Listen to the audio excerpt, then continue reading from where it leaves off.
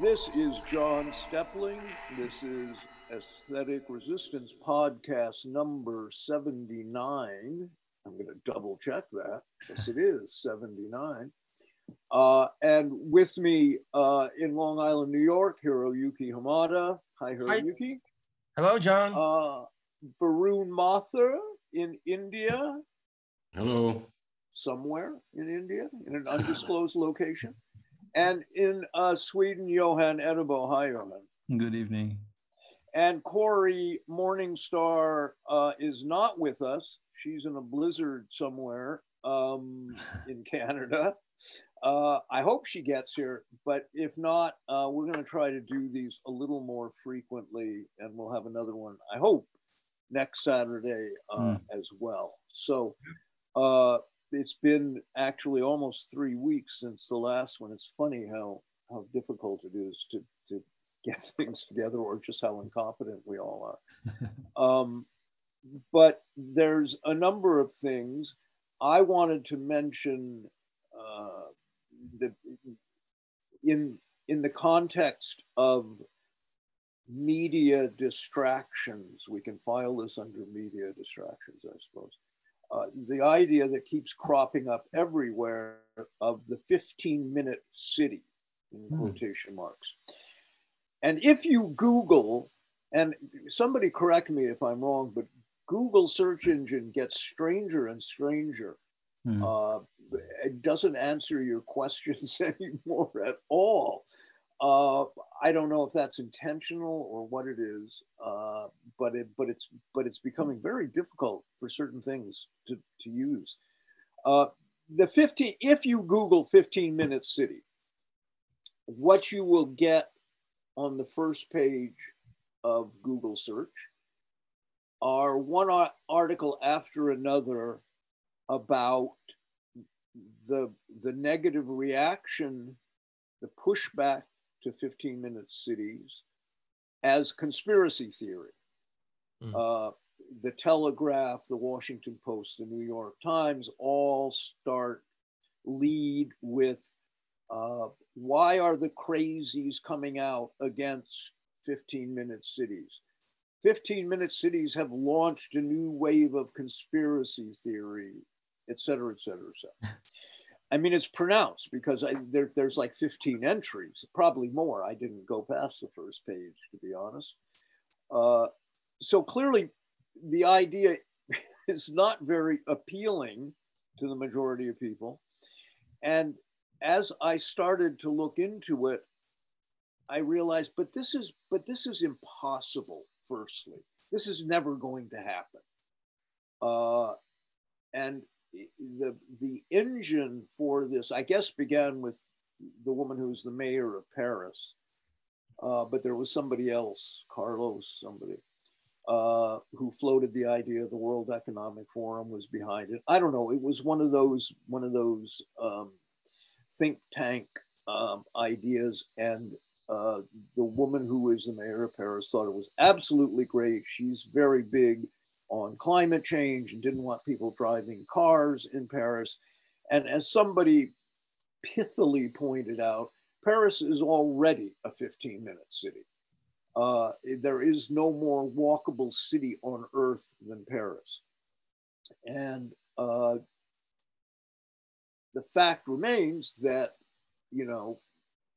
15-minute walk to your job sounds great if your job is within 15 minutes. Lots of people have to drive to their employment. And while Paris may be a great walking city with tons of bakeries and stores and markets and all kinds of things within close proximity, it's a pretty densely packed city. In the United States, very few cities, if any, outside of New York, exhibit that kind of population density. And certainly in Iowa and North Dakota and Idaho, there's nothing remotely resembling that kind of population density. So the idea is a non-starter. So why is it being pushed? It's just the way these ideas have a kind of automatic media life, a short shelf life. I expect 15-minute cities to disappear from the news pretty quickly because they're non-starters. It's impossible. It can't be done. It won't be done. It's just one of those memes or memes that has momentary traction because it feels like climate virtue signaling. It seems and feels green. It's promoted that way. It's nonsensical. It's not any of those things. It's not even logical on its own terms. If you read the literature put out by the people that are promoting this, it doesn't even make sense.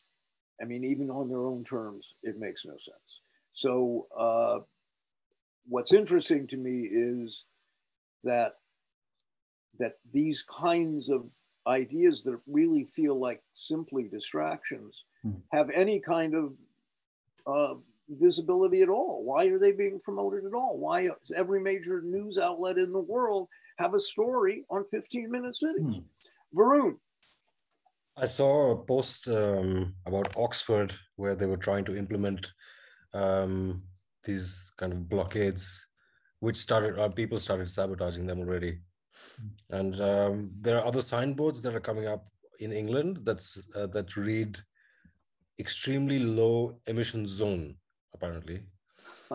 I think so. What you're saying is, I think, is in fact true. Like, it's impossible. Like, if I think about India, it's impossible to get anywhere close to implementing a 15-minute city. But I think it's more going to be about monetizing how people travel.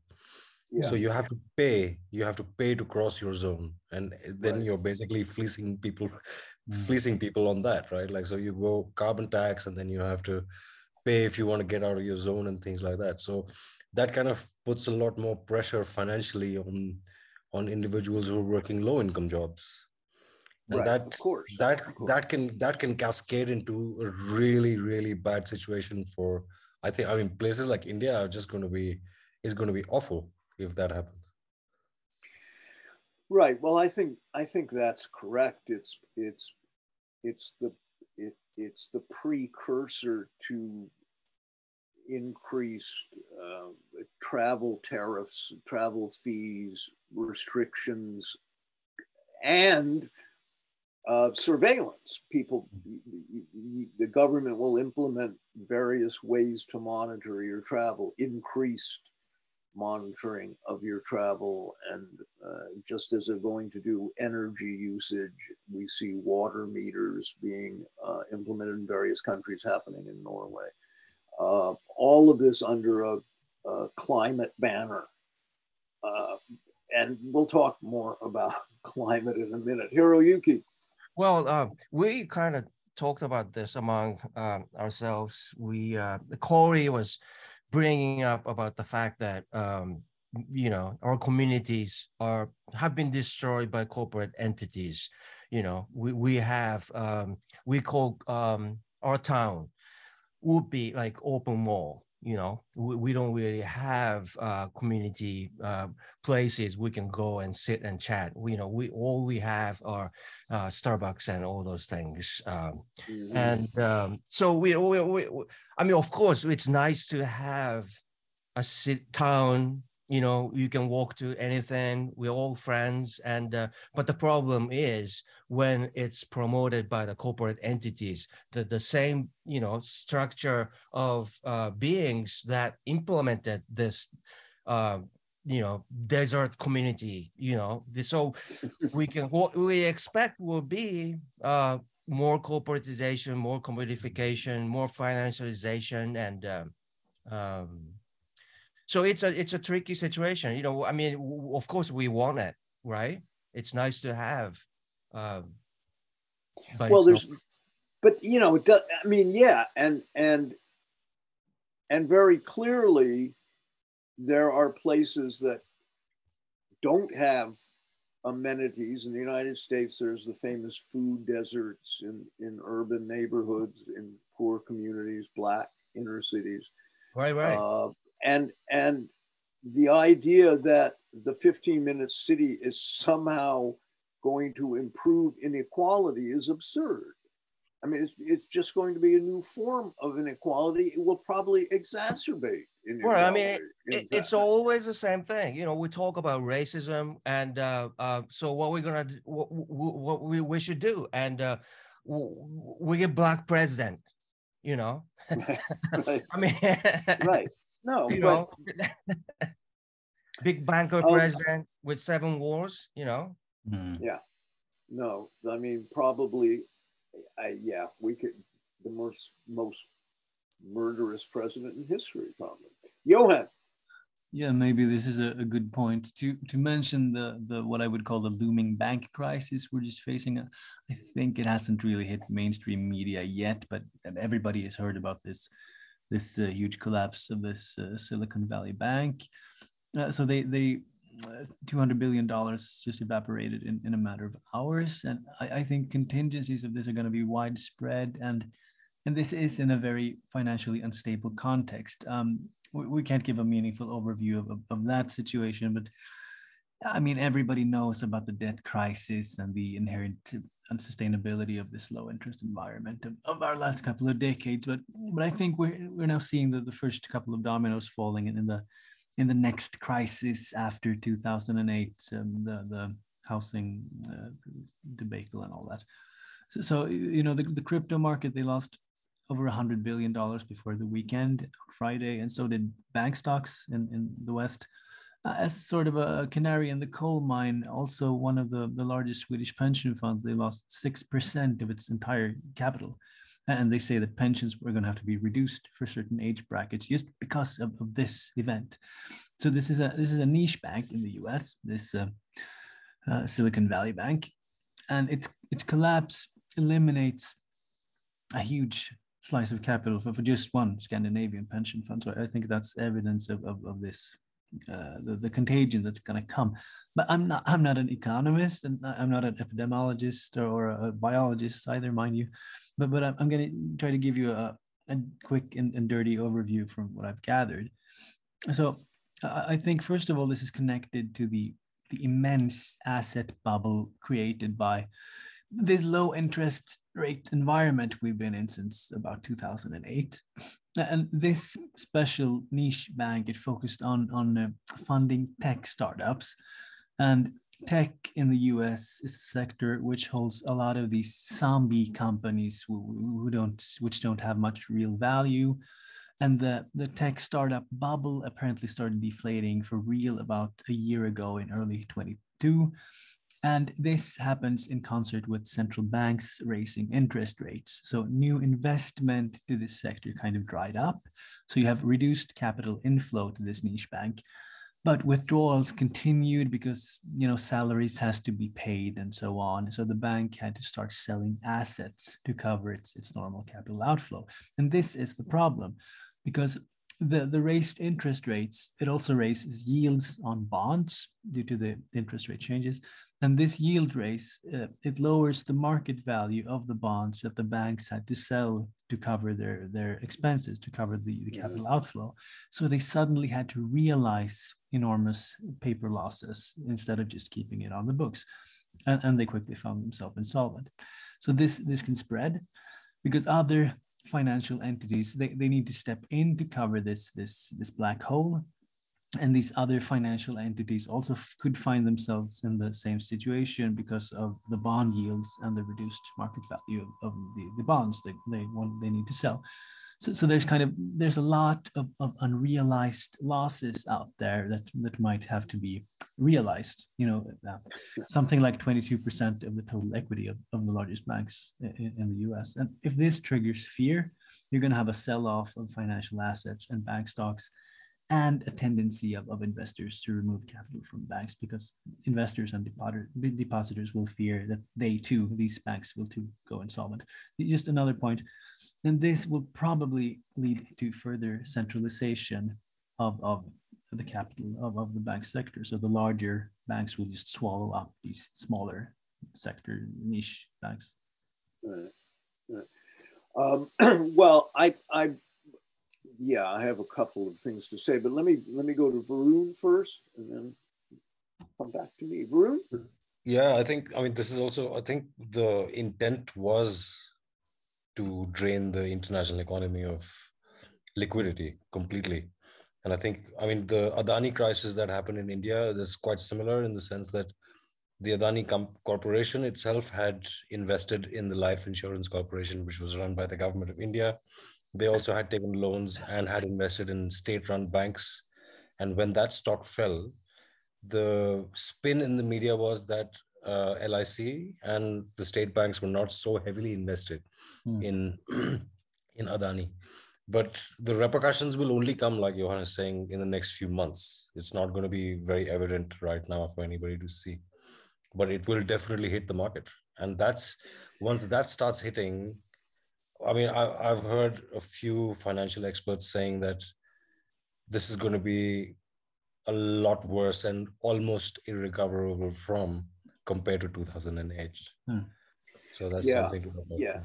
And that is what I have heard. And I'm not an economist by any means, but the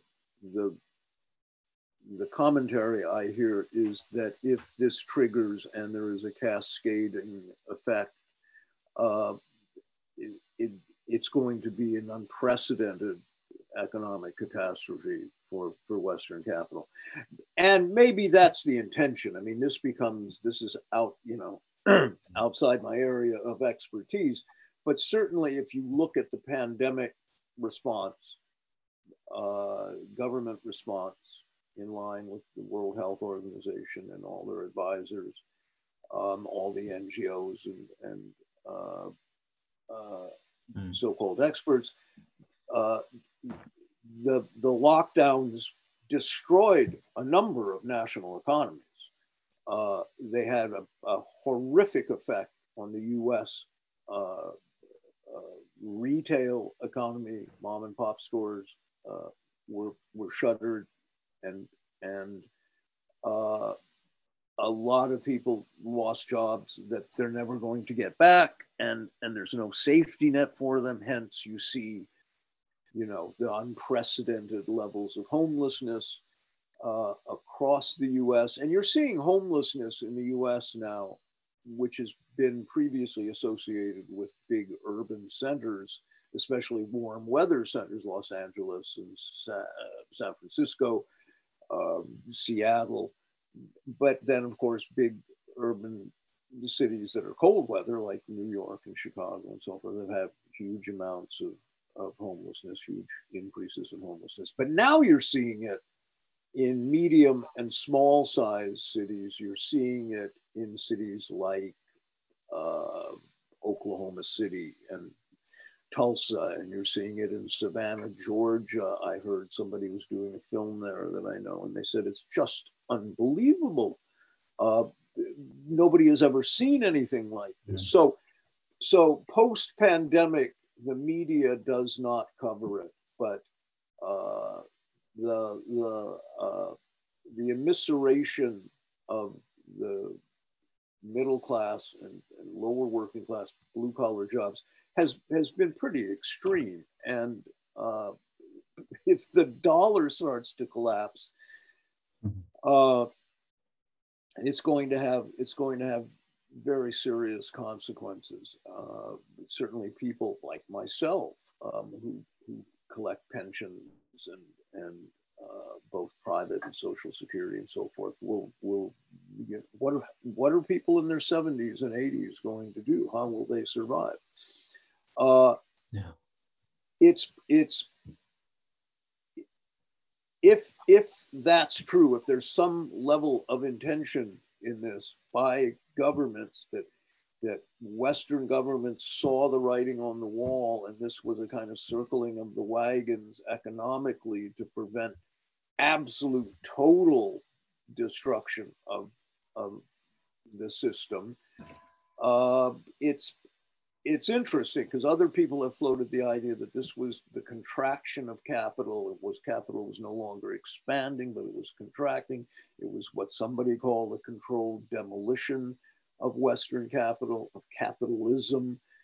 Perhaps, I don't know, but it's also taking place in the shadow of the BRICS countries' agreements, China, India, South Africa, Brazil, soon to be Iran, and the de-dollarization of trade, that the reserve currency, which has been the dollar for as long as anyone can remember, will no longer be the dollar.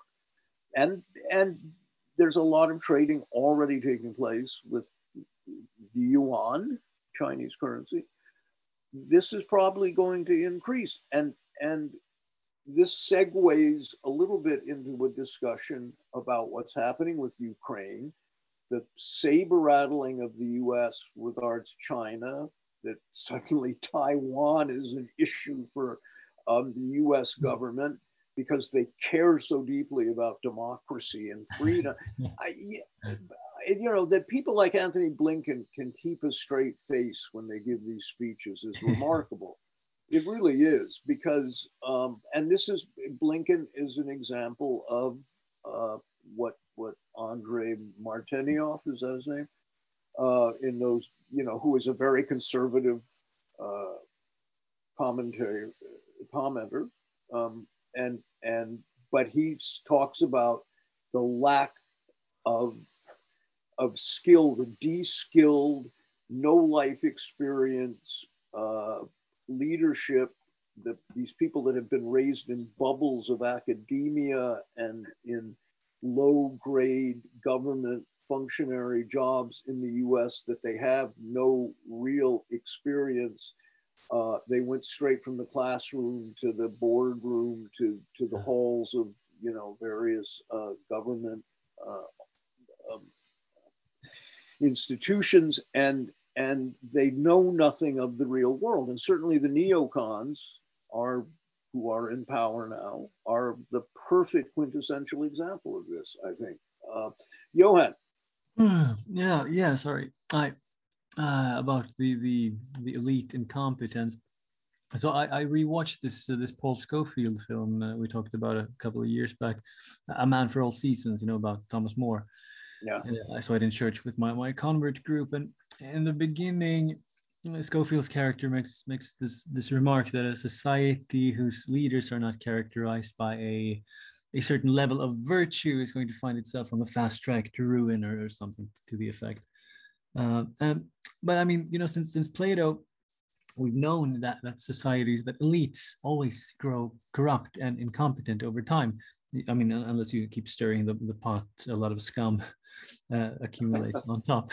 So in the normal period throughout history, I mean, virtue isn't rewarded, but avarice, greed, corruption, and all sorts of evil always pay off quickly. And it's that kind of people you get accumulating on top. But I think one of Marx's problems, or one of the problems Marxism tried to solve, was how to arrange society so that corruption becomes, impossible, or at least minimized in that sense. Yes, funny. I'm writing a blog post about this very topic right now, and it's been what I've been thinking about all day. But the question, what you just said begs a broader question, I think, which we've talked about on here a lot. We've talked about in both of us in articles we've written, that Hiroyuki has written, and that is this impoverishment, this shrinkage of experience, the erosion of literacy, the de-skilling of the, I mean, people can't add and subtract without the calculator on their phone. That's just an obvious example. People have lost the ability, penmanship isn't taught, so people don't know how to write. And in fact, I've had teachers mention that students don't really know how to write cursively, and their signatures are things that they had to go kind of look at examples of and imitate and develop a so everybody's signature looks like a doctor's signature. It's just a scrawl now, and but there aren't very many. I don't sign my name very often anymore for things. Everything is done electronically. So we're in, as I've said repeatedly, and I'm probably repeating myself even from the last podcast, that this kind of cultural denuding, this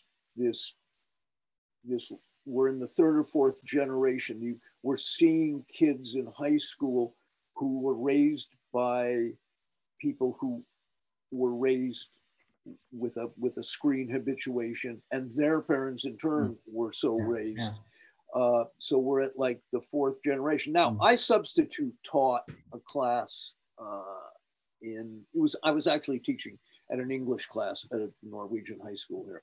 And the kids were great by and large. I mean, it's very interesting. You get a class of 30 kids. It takes about 2 minutes to spot the smart kids. Mm-hmm. I mean, it does not take long. Nobody has to say anything. It's like the smart vibe or something. And you're almost always right. You can spot the smart kids. And some of these kids were very, very sharp, and I had a really good time. And it was a fun conversation. We were talking about the history of colonialism. They were going to see a film, Taylor Sheridan's film, Wind River, that takes place on a Native American reservation. So I gave them background about Manifest Destiny, the slave trade, the genocide of Native Americans, the Trail of Tears, and Wounded Knee and Pine Ridge, and on and on and on. And it was great. And many of them had never heard the word colonialism. I had to define colonialism, so I gave them a reading list and all kinds of things. But there were a lot of smart kids. It was kind of encouraging in a sense.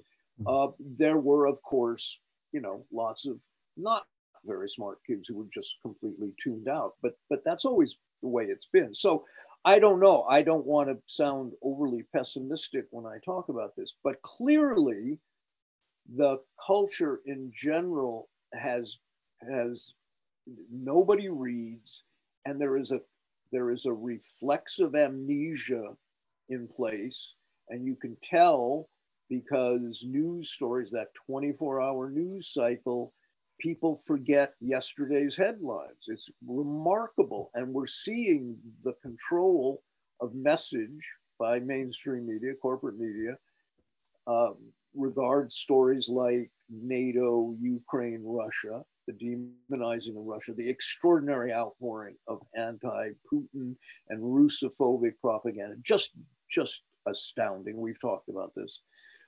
And Putin gave a very interesting speech the other day about the Nazis in Ukraine, about the specter of National Socialism and the history in Ukraine of this hyper-nationalistic, collaborators with the Third Reich and so forth.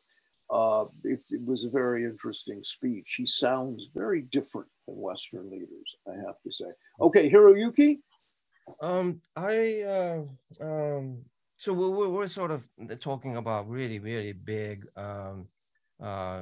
issue with the whole social structure, and we're also talking about dumbing down of the people, how people have been shaped to fit in this capitalist dominated society. We have education that really doesn't educate, and we have institutions that really don't investigate what's real and what's not. Instead, they would go along with the capital interests.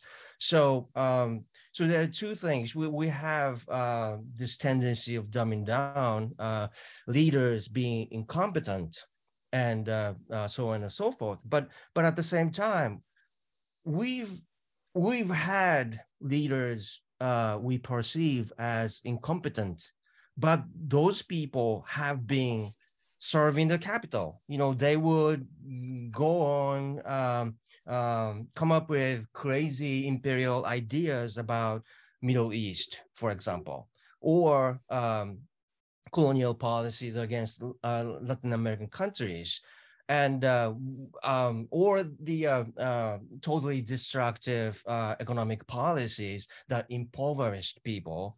But those things are really useful for the people who really, really have the power. And you know what I'm talking about. So there's a Yeah, double talk, yeah, no, no.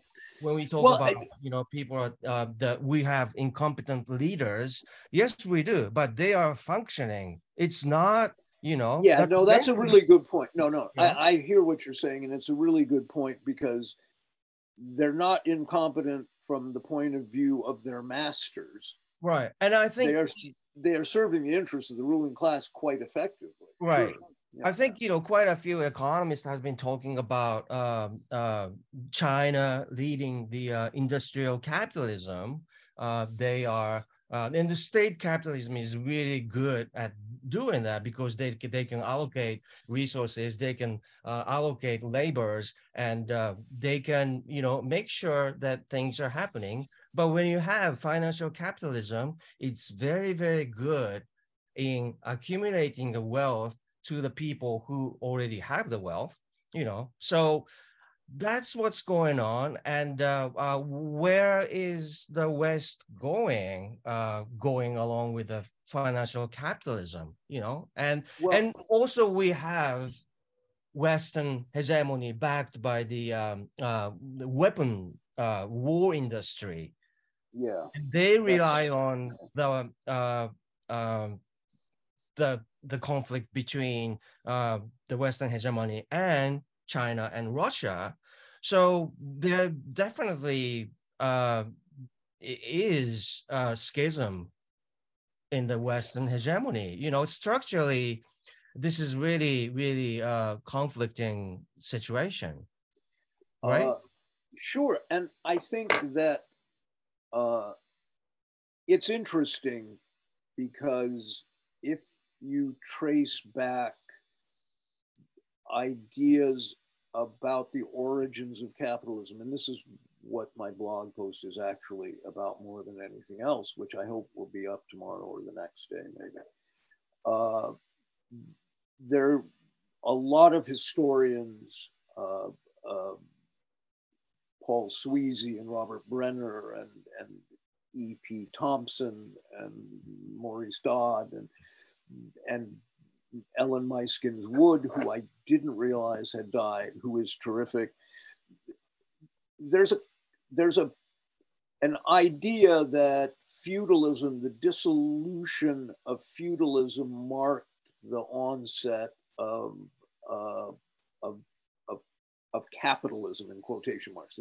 That that primitive accumulation before that was not really capitalist. I mean, of course, it was Marx who understood that we're talking about a social relation and that wealth by itself was not necessarily capital.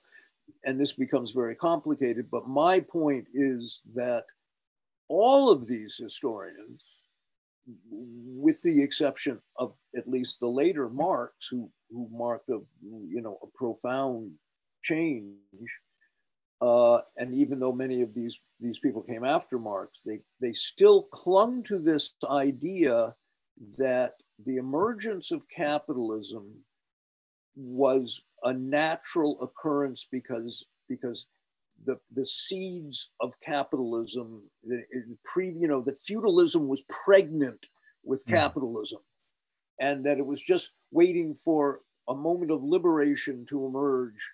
And that's what happened because of this or that. It happened differently in England than France. The absolutist state in France had different social relations than agrarian England, and on and on and on.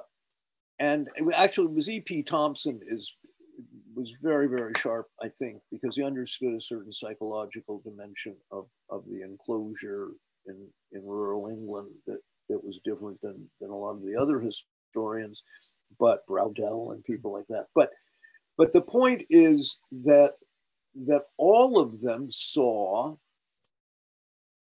that the emergence of capitalism as somehow inevitable because it was like an eternally natural thing, that people were greedy and selfish, and that driven by the desire for accumulation and wealth. I mean, it's very strange. And so eventually what happened, because capitalism became associated with cities, urban centers, and the bourgeoisie, and eventually terms like bourgeois, modernity, all of these things were synonymous with capitalism, and the so-called, in quotation marks, project of modernity was linked inextricably with capitalism. And I think this is what very few historical writers have ever questioned, in a sense. And I feel like they missed that chapter in Marx somehow, in Capital and in the Grundrisse, because I think he makes very clear that, and Ellen Meiskin Woods does too, to her credit, that this is not a natural thing or a natural tendency. That famous Adam Smith quote about people, I forget what it is, barter and trade and so on, that's natural man somehow. And it's not the case. Capitalism is not some ingrained, innate, God-given natural tendency of humanity. But boy, that is a deeply, deeply ingrained belief today. So that even when you talk to people who are hugely critical of the current state of society, hugely critical of government policy, they are rarely ever, they are always reformists. They are never revolutionaries. That's I guess the message. Okay, Johan, and all of you have your hands up. No, Johan, go ahead, Varun. You were. Yeah, no, I mean, this inevitability of capitalism is very strongly, I think, linked to the idea that is misquoted to Darwin, which is survival of the fittest. Yeah, that was exactly my point. Yeah, and I think that's the scientific backing to it is kind of incredible, because it's kind of justified by scientific research of Imperial England to say that this is what the world is. So you set the stage for it, and then you introduce a model where people are going to be permanent slaves to capital under the name of democracy, where empire still subsists, but people start thinking that they are free to make choices. It's a really genius move in that sense, to carry on empire under another name. Yeah. Johan? No, yeah, this is a complex and hugely interesting topic, and I don't really have much to add of substance to what you just said, Varun. But I mean, this is a good example of this super ideology of progress, sort of frames capitalism as this inevitable product of evolution. It's the goal in some sense of human nature in the world. So it's at least part of it's a stepping stone on our trajectory to self-transcendence. Yeah, I think it's very important. What I think that John Locke is actually looms as really significant, because he was, at least in English, but I think maybe the first ever anyway, to imbue avarice with the quality of, with a moral quality. That I mean, he believed that the work his servants did for him, cutting the lawn, represented his industriousness more than the servants. That the labor of his servants and the workers on his estate, the people he took rents from, that this proved his moral industriousness than it did theirs. That acquisition itself was a moral quality. And look, the echo of that exists today. People worship money. I remember when that TV show, that kind of kitsch, The Lifestyles of the Rich and Famous. I don't know if that was the 70s or 60s or 70s. It was a big hit in America. And I remember thinking, Lifestyles of the Rich and Stupid. But it was a hit show. People loved, it was aspirational. That was the apologetics applied to it. But this is aspirational. This is what I desire. And that desire is a conditioned, indoctrinated a belief in people, a desire that's given to them to be one of the haves and not the have-nots. The desire is never that everybody should have something, that everybody should have a lot even. That's not the desire. The desire is that I have a lot and you don't. And so when you trace ideas of progress back, and there's a linkage with medieval Christianity and I mean, this becomes a hugely complex topic philosophically, but all of it is tied into, as you just said, that the ultimate goal is like pointless wealth somehow. And then what do you do with that? What does Elon Musk do, when he's 90? I don't know. Is there some point to that? Is there some point to acquisition? Because it's always been lost on me. I don't know. Everybody has their hand up. Varun, Hiroyuki, both of you, any of you? I'll just add, like, quickly, going from your line of thought. I mean, pointless wealth. Let's say that, sorry, $80 billion are going from the US government to support Ukraine in the war. Even if we took, what's the population of the world right now? Somewhere about 7.2 billion people. Even if we give everybody $2 billion,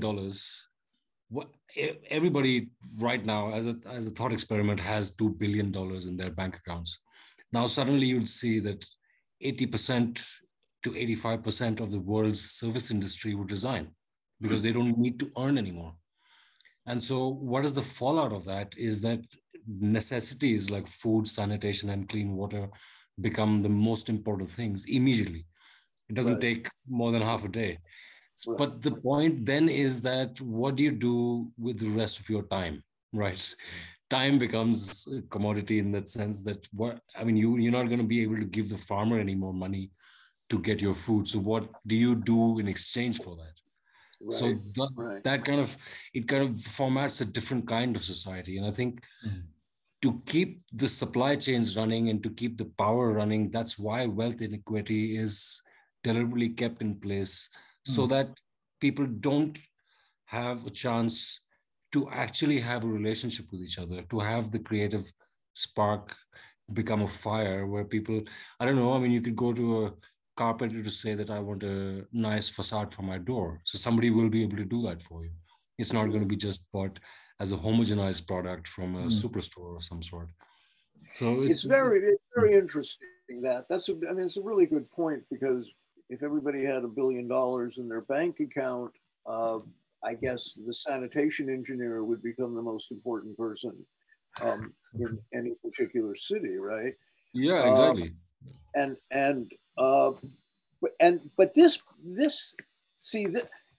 These questions always beg other questions, and it's very interesting because it's hard. People can't imagine the end of capitalism, as that famous saying. They can imagine the end of the world more quickly than they can imagine the end of capitalism. Sorry, I'm digging something out of my wallet here. Pardon me.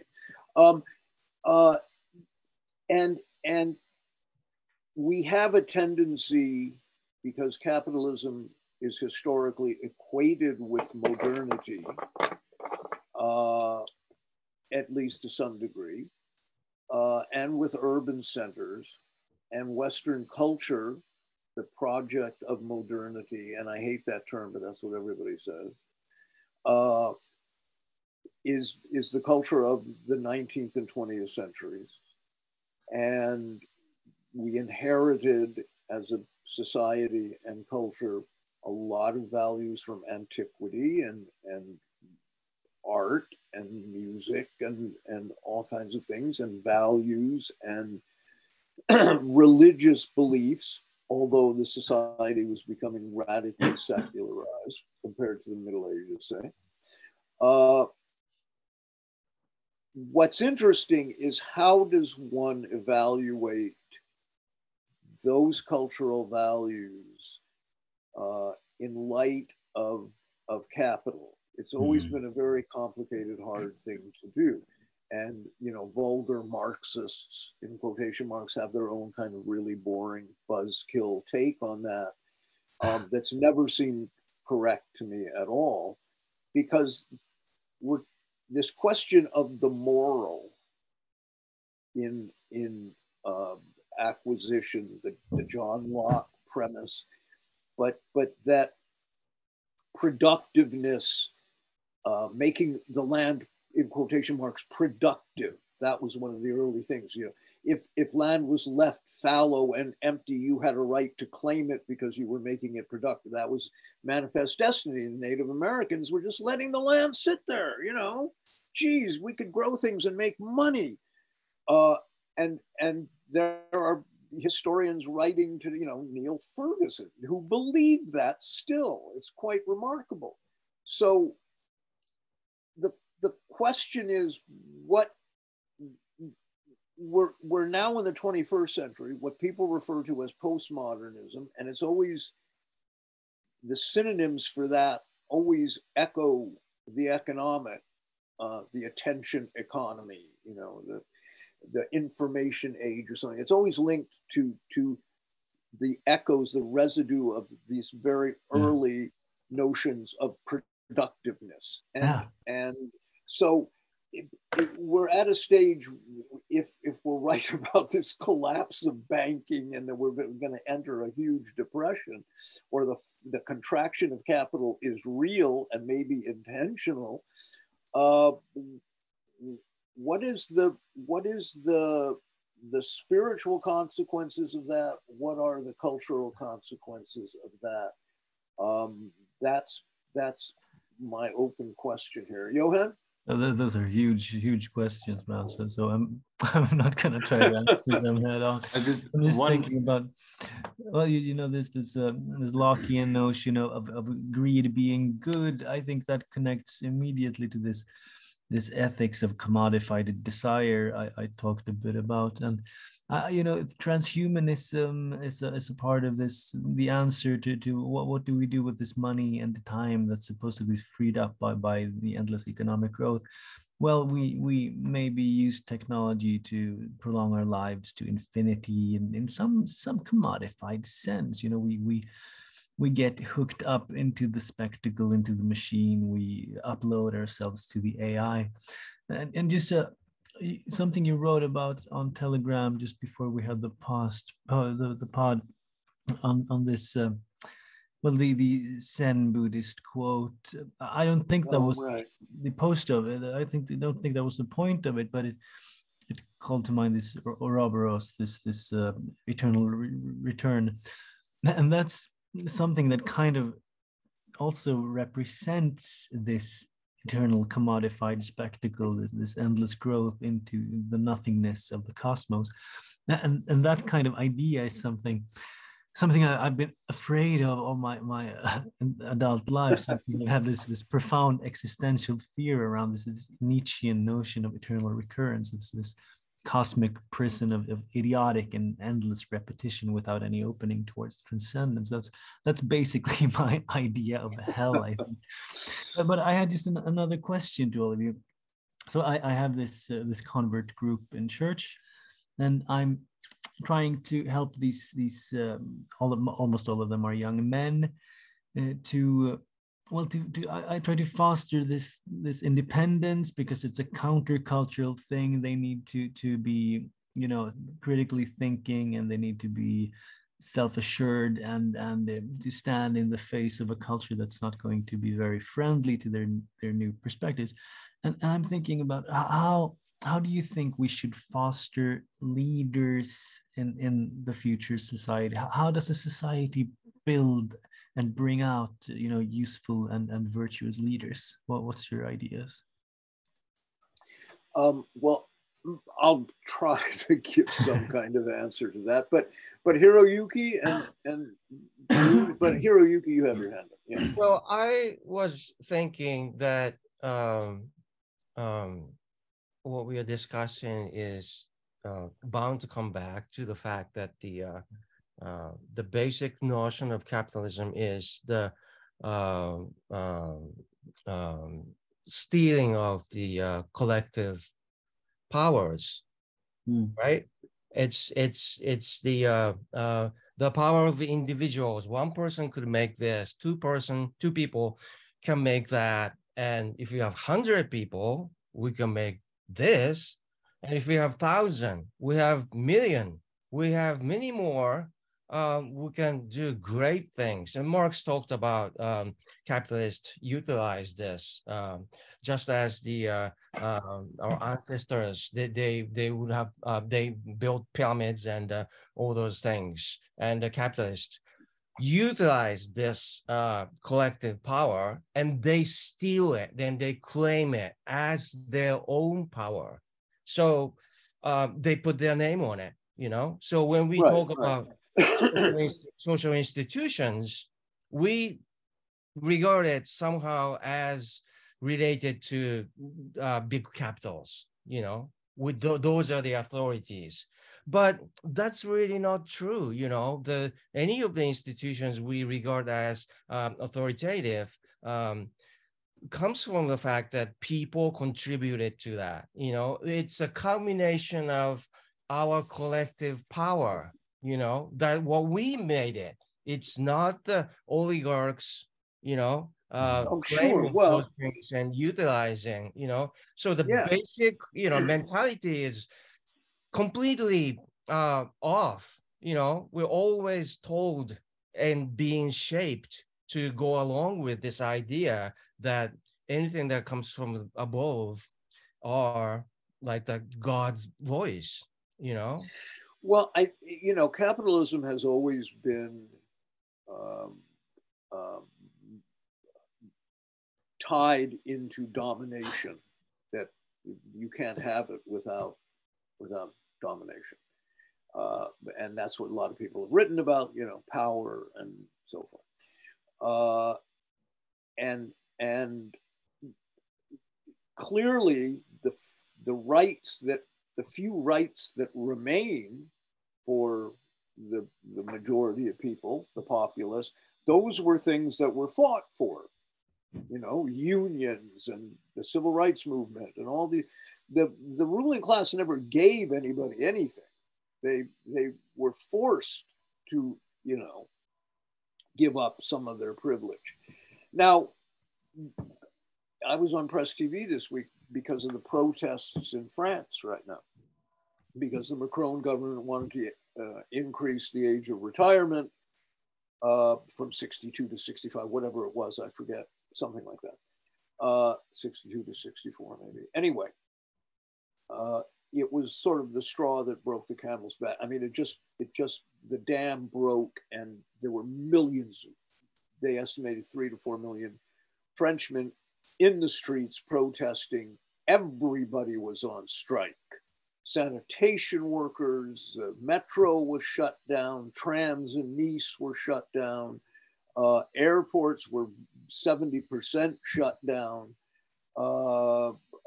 Truck drivers had stopped delivering food. The waste incinerator, I forget the name of that place, outside Paris, massive incinerator, was shut down. So waste was piling up, garbage was piling up.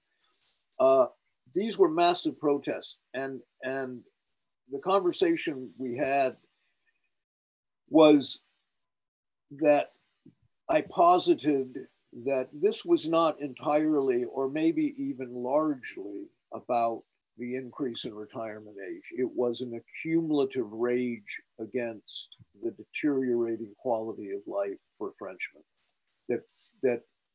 And this is a culture that's acutely aware of, the everyday aesthetics of existence more than any culture in the world, probably. Maybe Japan rivals it, but and the services for rural communities have been cut. Health services have been cut.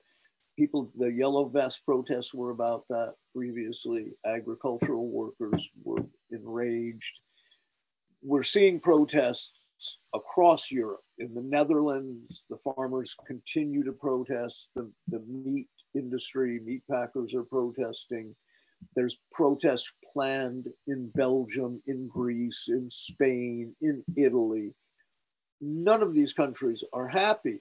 And in Scandinavia, it's very interesting. This to me is hugely interesting because the US has signed an agreement with Norway because Norway is incredibly naive to build 2 massive military bases in the north of Norway. There's no media coverage in Norway about these agreements, none. But there are people writing about it from other places, and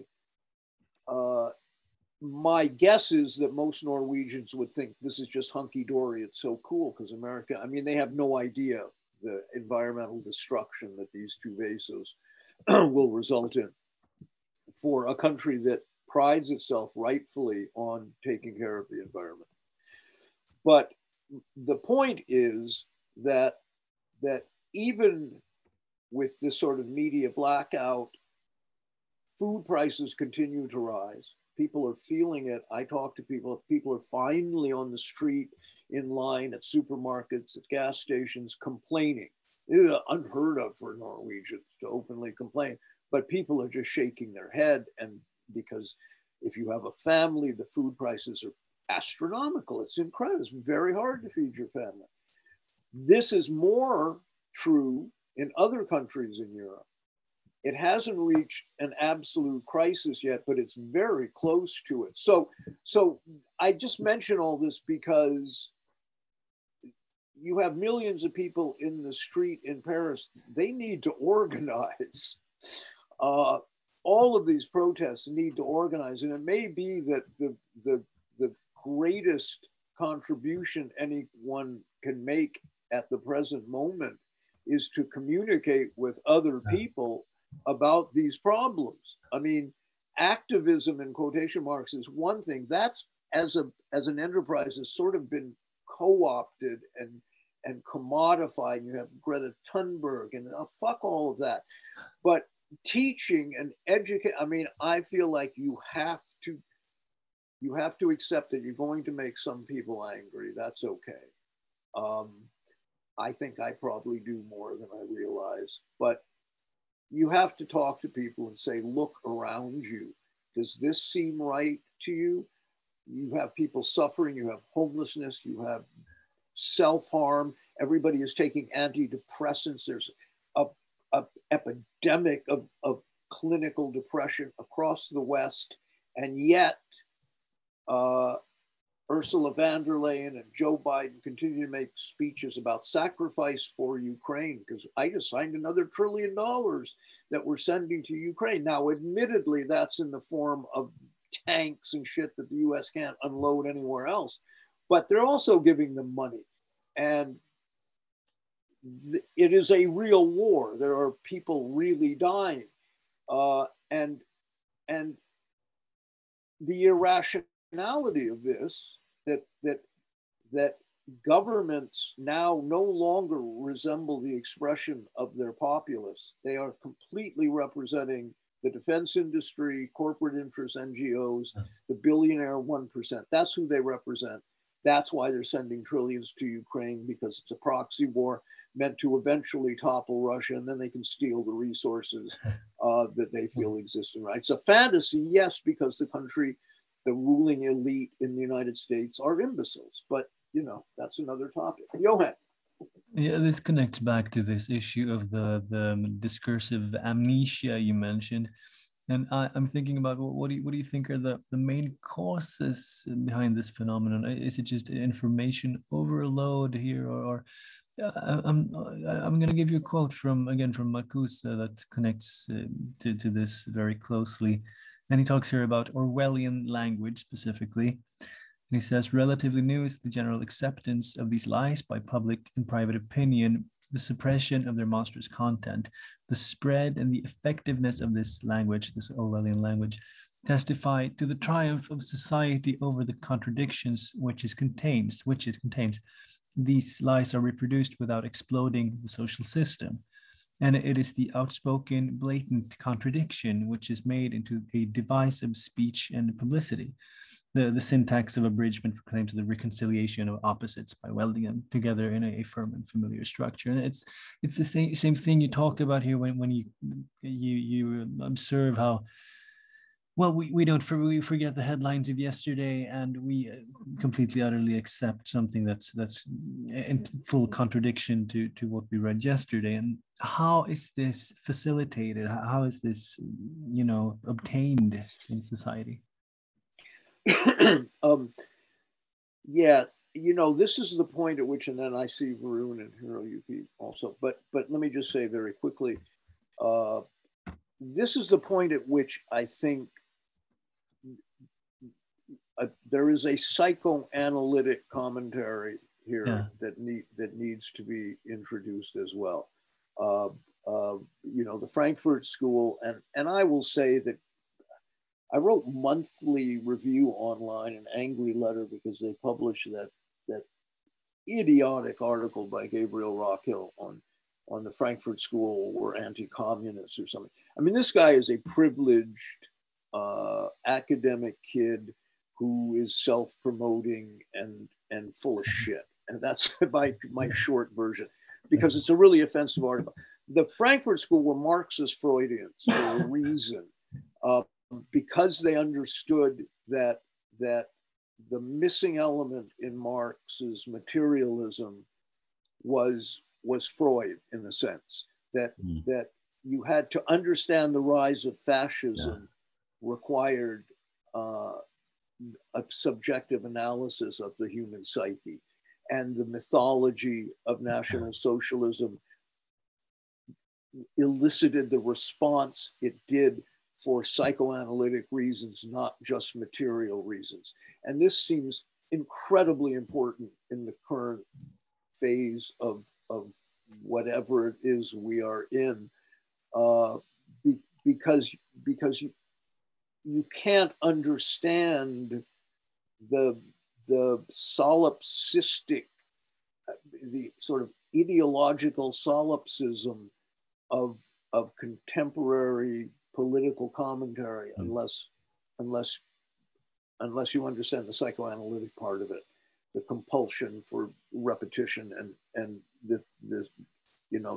that capitalism in one sense captures desire, it encloses it, as it were, and the specter of fascism is, this frightens me a great deal because I have small children, but the sensibility of fascism, or mid-century National Socialism, Mussolini, Franco, that never disappeared. It was just dissipated and spread around and absorbed, and that really did exist latently and pregnantly in the capitalist societies, and it's now emerging. We are seeing a normalizing of all the symbolism of mid-century fascism, and it's absolutely extraordinary, I think, and kind of shocking. And again, this this exceeds the capacity of a hour and a half podcast to really delve into. But we will provide links, and I think people need to read a lot of this stuff that we mentioned. I mean, because there's so much bad revisionist history out there, and just like we said at the beginning, that if you mention the 15-minute city and you go to Google search, all you get are accusations from these corporate outlets saying, don't be a conspiracy theorist, nothing wrong with the 15-minute city. Now, as I say, it's a non-starter, it won't happen. But you see other forms of indoctrination, demonizing of Putin or whatever it is, the beatification of Zelensky, this ridiculous clown, and the transgender movement. I mean, National Women's Day, I saw a meme, a graphic making the rounds, in which there were a bunch of drawings of naked women. I think I sent it to you guys. One with a penis, one with really grotesquely drawn hairy legs, and another one that for some reason had two colors of skin, and none of them had a face. These drawings, they were all faceless. That signaled that was a distillation of the misogyny at the heart of this transgender movement. And the interesting thing is, in my lifetime, I have known incredibly attractive transsexuals that it was very hard to tell they weren't women. They were very attractive, beautiful, whatever. I don't see those in the media. I see, like, the director of health for the US government, this middle-aged man in a dress with long, ugly as the day is long. And I think, what is that? What is going on? Why is that the case? It's also somehow misogynistic. My favorite meme, though, was the photograph of that guy who competed as a woman and won all the swimming races, broke all the women's records, standing being interviewed. He said, I won this race fair and square, and if the women don't like it, they can suck my dick. Okay, Varun. I just wanted to comment on Johan's question about the amnesia that he was referring to, which you mentioned before. I think if we can look at a long-term history of the internet as a military project, then it starts to make sense a little bit more. Because I remember when the internet was introduced en masse, early 90s, mid 90s, when it started taking off, it was more of an exploratory kind of thing, right? Like you could go to Alta Vista, you could go to Yahoo, you could go to various search engines, and you could go to subheadings and then sub menus, and there was not just this single bar where you had to type in something and then the search engine would give you preferred choices. That's right. Yes. Right. Yes. So, and now if you look at Google, it kind of like on the top, if you search for anything, it gives you billion plus results. Well, it anticipates what you want. Yeah. Right. Exactly. Which is really spooky. Yeah. And I mean, it's cut down what you can look at. And by the time that you're at the end, like let's say there's page 25 of the search, ultimately there's only about a handful of 100 searches that it's actually providing, right? Right. And it's all censored. And it's all censored stuff. So combine that with how social media has taken over in the last, I don't know, since the mid 2000s, and the research that shows how attention spans have severe deficits now, in the sense like nobody's staying on a post longer than 7 seconds, man. Like, so these are things which are, and then you start to imagine how much information is being flooded in and through how many channels. Then you can start seeing what kind of an overload, overstimulation can create what kind of a shutdown in the collective, where people have. I think these are great comments. Yeah. No, so, absolutely. I mean, the attention span of people is, you know, it's a culture of goldfish now, essentially. Totally. Largely, people can't focus for more than the 3 seconds, apparently, that goldfish remember their lives, which is why Yeah. people tell me they're happy in a little bowl swimming in circles. But I don't know, Hiroyuki. I think it's really that's really true that the our perceptions have been changing, and um, things are being shaped, and I think that's again, I think it comes down to the fact that the collective powers that are useful have been promoted, but the collective powers that are not useful have been diminished or demolished uh, completely. Yeah. And so this tendency of um, the capitalist entities to form the collective power is really guiding what we are experiencing. For example, we have power to attack Ukraine. We have, but we don't have power to take care of people who don't have homes and food and all that. And you can do whatever you want. You can be men, you can be women, as long as you are waving Ukrainian flags. So something Right. like that.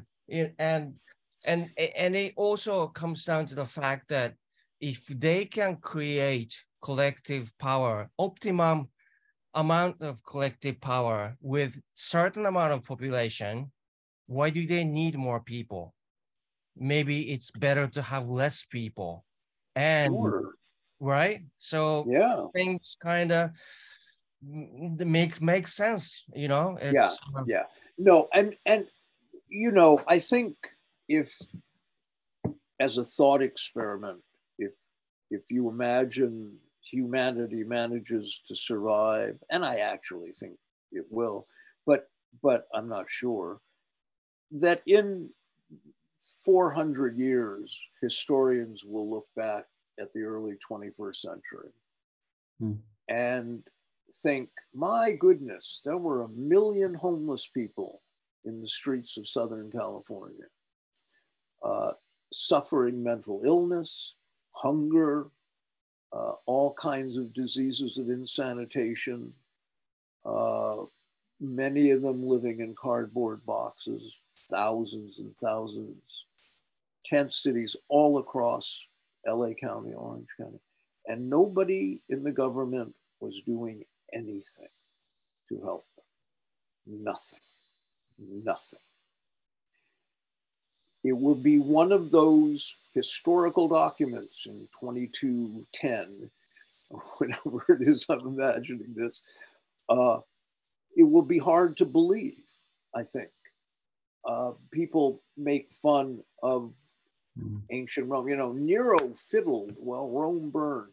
What what is different? If this is worse, this is far worse. What is the government doing? Nothing. Nothing. You have op-eds in major papers after the earthquake in Turkey and Syria. There were opinion editorials written in major papers, more than one, two, I believe, saying do not lift sanctions on Syria to allow in medication for hurt children and families. Don't do that because Assad's an evil dictator and we have to get rid of him. That's the level of cruelty and sadism in the establishment, and it beggars belief in some way. But there you have it. I mean, Varun. Well, I think it's also that whether, I mean, it's definitely not mainstream thought, but it seems to me that empire has only changed the way it did things. There's nothing that has changed in the way things work. It's just how they work. Like what are the new tools that are being used to perpetuate the aims of empire and capital? That's all that's changed, right? Like the models, like technology might have advanced a little bit, sure, the way cities function, air traffic, so on and so forth. But underneath all that, just the mode of function of empire still remains the same. Just the way they do it has changed, right? Well, it's absolutely. And, it's an interesting question. This exceeds, again, probably the scope of what we can cover here. But you hear conservative social theorists, historians, social scientists talk about the improvement in the quality of life, that we are living in an age in which people live longer, people are healthier, and statistically, this is true, right? Because there was a high infant mortality in the Middle Ages on through 16th, 17th, 18th century. A lot of children died at childbirth. Children died young from diseases that have now been eradicated largely. So that's all true. But does one believe actually that the quality of life is better? See, I don't know anymore. Uh, uh, Or is it just healthier slaves? I don't know. yeah, we're healthier slaves for sure, and 1 in 4 Americans has taken prescription antidepressants. That suggests a very, very unhappy society. Same in Canada, same in the UK. These are the only places with statistics. You can read French psychiatrists, a number of whom have written about, the acute sense of loneliness and unhappiness of the average French citizen today. There was a German mental health worker was saying the same thing. There is an epidemic of depression and self-harm, alcoholism, drug addiction. Why are so many people addicted to drugs? You know, because they're numbing the pain. So I don't know. I don't know. Is this better? I'm glad there's, less infant mortality, but I'm not sure the rest of it, that the quality of life is better at all. I'm not at all convinced of that anymore. In fact, I'm kind of leaning in the opposite direction. Okay, but one other comment, one other topic, very quickly, because I think we're probably we're going a bit long here, and that is the climate agenda. And I just want to mention it because so much is spinning off that today. The government, everything has the prefix green in front of it. And it used to be that, as somebody said, if the name of an NGO had freedom or democracy in it, you knew it was a CIA front group. If you see green in the title, you pretty much can rest assured this is a government front group of some sort. It's in overdrive now, and I'm not seeing the catastrophic, environmental events happening yet. I think the Earth is getting warmer. I will say that. I'm not sure. The Earth is a big place, guys. But let's say it is. But I don't think it has anything to do with carbon capture or any of this. I think capitalism is polluting the planet. I think oceans are clogged with plastics. Microplastics are in everybody's food and toothpaste and everything else. All of that's true. But is climate change something that is being reasonably addressed by any government policy or the IPCC or any of this? No. And it's becoming comically stupid at this point with that people buy into it. It's like wearing masks, during the pandemic. Let me put on my crocheted mask here, my filthy 3-day-old white mask, because that's much healthier. And I'm going to put one on my kid too, so he can't breathe. That's much healthier than going and playing in the sunshine. It was really a grotesque project against humanity, a crime against humanity. But we're seeing it with climate now, you know. So I just wanted to add that this is maybe the next podcast, which I hope is next Saturday with Corey. We'll be back because she will have much to say about this. That's the topic, I think. Hiroyuki? Well, with the climate issues, we really should emphasize that Korea has done great work, and the core part of the research has to do with the fact that what's being promoted as green, what's being promoted as good for the planet, will provide more wealth to the people who are enforcing those things, while depriving the people and making the environmental issues worse. So, you know, this is really, it's not something, you know, debatable. The facts and the numbers are just indicating that what they're doing is not adding up at all. Well, everybody should go to Corey's blog, Corey's site, which I think is fixed. It was hacked and down for a while. Wrong Kind of Green. And just, there's an archive of extraordinary work there. I mean, people should read that. Read it and then come argue with me that any of this makes sense. Johan? Yeah, I'm just gonna add, I don't think the climate agenda is an entirely arbitrary process for no reason at all. I think it's predicated on actual resource and energy scarcities, and it amounts to the most reasonable way to sell an inevitable transition to the population in general. But we'll get into the depths of that next time, I think.